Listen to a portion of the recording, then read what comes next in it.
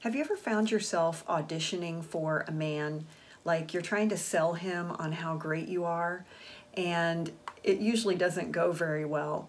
That's what we're going to talk about on this episode of Wonderful Life, how to not get into audition mode. I'm Mary Dittman. For years, I struggled with being unhappy because I'm single and I don't want to be. But I've learned how to be happy while I'm single. If you're ready to find peace as a single woman, you're ready for a wonderful life. Hi, I'm Mary Dittman. I'm an award-winning business professor on the collegiate level and the creator of College on Fleek and Wonderful Life. Wonderful Life is my way of describing how it feels when you've made peace with being single. I was just talking with a woman the other day and she said, "No, I don't have a husband, thank God." And I kind of laughed. She was a delightful woman, but I don't feel that way, and I've never felt that way.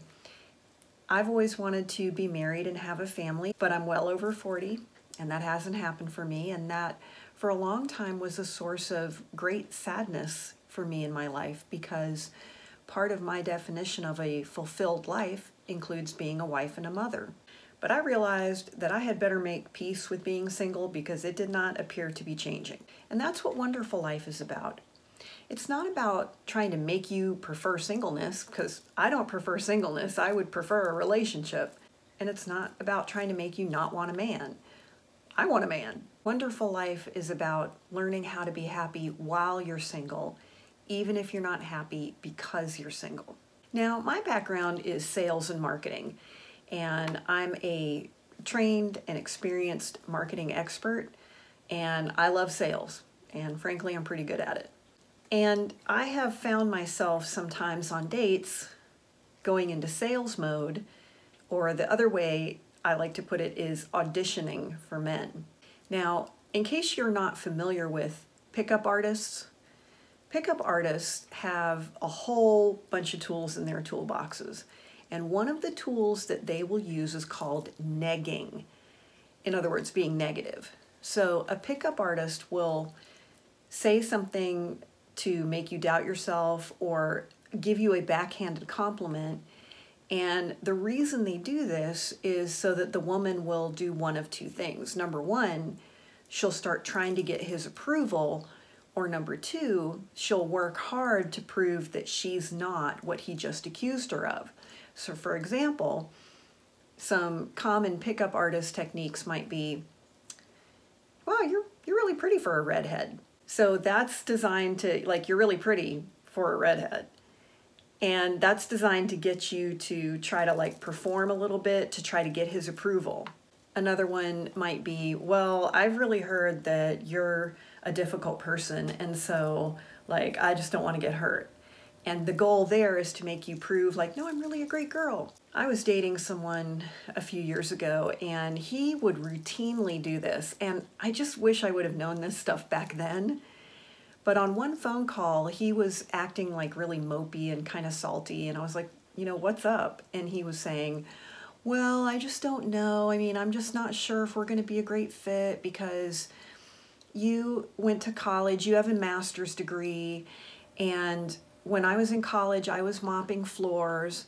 And I'm like, I had 3 jobs in college. Who didn't? Most people our age had to work all the way through college. That was designed, though, for me to come back, which I did, and I said, "Oh, no, but I'm focused more on what we have in common now.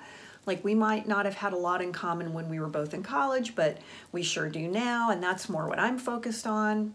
See? Performing. Another time he said, "Well, I just don't really know if you're going to ever want to hang out with me and my friends. I'm not sure I can get everyone together because, a lot of times they want to go out and have a beer and listen to some music and you don't drink." Well, that's true. I don't drink. But I certainly have friends who drink. The majority of my friends will have a beer or a glass of wine or a cocktail. If I said I'm not going to socialize with anyone who drinks, I would just sit home by myself all the time.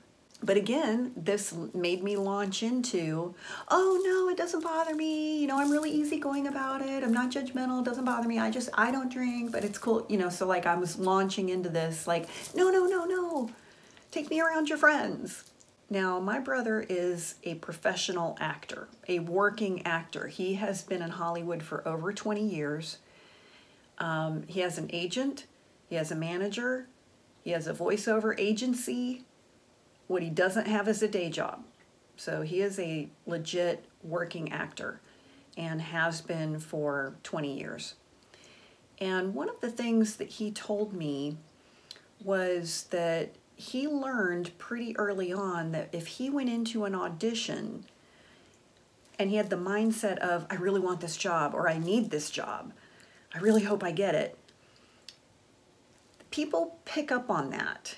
And he said he really couldn't explain it, but he would almost always say, like, I would never get a call back, or I'd get a call back, but I wouldn't get the job, because of course then when you get the call back, then it's like, I really want it.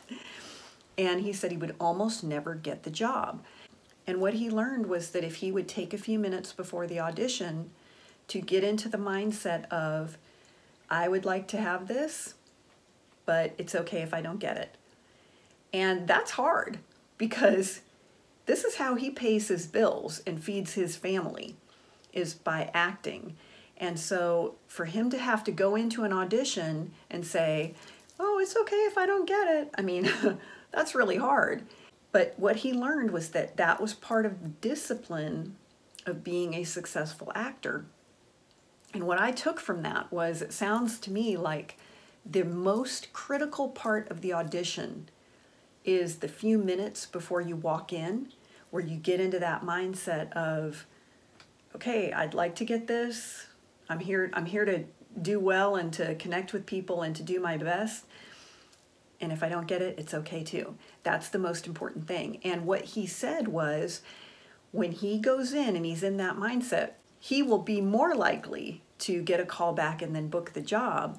But even if he doesn't, he's okay. You know, he'll be on the way home from one audition and the manager will call and say, whoa, last minute, we got you another audition in 2 hours. Can you get over to Santa Monica or wherever? If he was leaving an audition in a mindset of like, oh my God, I really hope I get that, then he'd be walking into the next job, putting off a vibe that would be unattractive, meaning it keeps people away. It doesn't attract what you want. And I have found the same thing to be true with dating. And if you've ever been on a date with a guy who seemed kind of desperate, you pick up on that. Or even when you're out and you look and see, you see people who are maybe on dates, and you'll see other women who are acting like really like pick me, kind of desperate. You can see that. You can pick up on it. Well, in this current demographic that we're in the United States, it is a legitimate fact that over 40, there are more single professional women than there are single professional men. That means men don't really have to do a lot, because you've got enough high-value women that are willing to chase the guys. A lot of men just don't really have to do anything to work very hard. There's plenty of women to choose from. That's another reason why many times in this type of demographic climate, men won't necessarily have to commit, because they're like, hey, I can get a decent girl and, I have plenty of women to sleep with. I don't need to be married. I don't need to commit. And it's easy sometimes as a single woman to think, well, gosh, if there's all these really great women out there, how am I ever going to get a guy? Well, the good news is that men are just like women. They like different things. I mean, you're not going to find one woman that every man is going to want to be with. And I think about, for example, when Jennifer Lopez and Ben Affleck broke up, or when Jennifer Aniston and Brad Pitt broke up, or when Mark Anthony, who married Jennifer Lopez, he left his wife, Dayanara Torres, who was like Miss Universe. No kidding, Miss Universe. And that just reminds me that no matter how beautiful a woman is, there's always somebody who's tired of sleeping with her. So all men don't want the exact same thing. In studies on attractiveness, most men report that what they find to be sexy in a woman is confidence. And when you're going into a situation of like, oh, pick me, I hope he really likes me, that doesn't project confidence. Now, I've told this story before, but I'm going to tell it again. A number of years ago, I was with a boyfriend, and we were at his sister's house one weekend, and they had some friends over, and everyone had kids, and they set up kind of an at-home slip and slide. They had like a nice slippery tarp out in the backyard, and it had kind of a hill, and then they had the hoses and the sprinklers going. And his sister had on a bathing suit. Now, I didn't want to put on a bathing suit because I felt bashful, because I was like, I don't know if I like how I look in my bathing suit. All these guys are here. Well, she put on her bathing suit. Now, she'd had 2 children, okay? And she's built like me, hips and thighs. And she put on that bathing suit, and let me tell you something. She was running around, having fun. With the kids. It was like she was one of the kids. She clearly didn't give a rip about anybody else who was there. She was in the moment having a good time. And as I stood there and watched her, and again, she didn't have a perfect figure. She had many of the figure flaws that I have, plus she'd had 2 kids. And all I could do was I just stood there watching her thinking, wow, she is really the sexiest woman here. Because she was laughing and having fun and running and playing, and she was relaxed and had confidence. That's what you're looking for. You think about when you go on a date with someone that you don't really think, you're not really all that excited about, and you're just kind of like relaxed, like, well, whatever, I really hope he doesn't call me again. He almost always calls, because you were putting out this vibe of like confidence and like, I don't care. But when you go on a date with a guy you really like, if you're in that zone of like, oh, like me, pick me, then a lot of times he won't call you, and you're like, what happened? I was trying so hard. You were trying so hard. Now, if I could go back, here's what I would have said. When he said about, I just don't know. I mean, you have a master's degree, and I mopped floors all through college. Here's what I should have said. I'm really sorry you feel that way. Sounds like you have some concerns about whether or not we're compatible, and I totally respect that. Maybe we should just part ways right now. But I gotta run because I need to finish mopping my kitchen floor. When he said, I'm just not sure if we're gonna be a good match because you don't drink, what I should have said was, well, you can see that that's not true because I socialize and hang out with you and you drink. But it sounds like you're uncomfortable with the fact that I don't drink. And I respect that, but maybe we just shouldn't see each other anymore. Now you might say, God, that's drastic. You're basically saying you're going to break up with him right there. Yeah, that would be better than auditioning.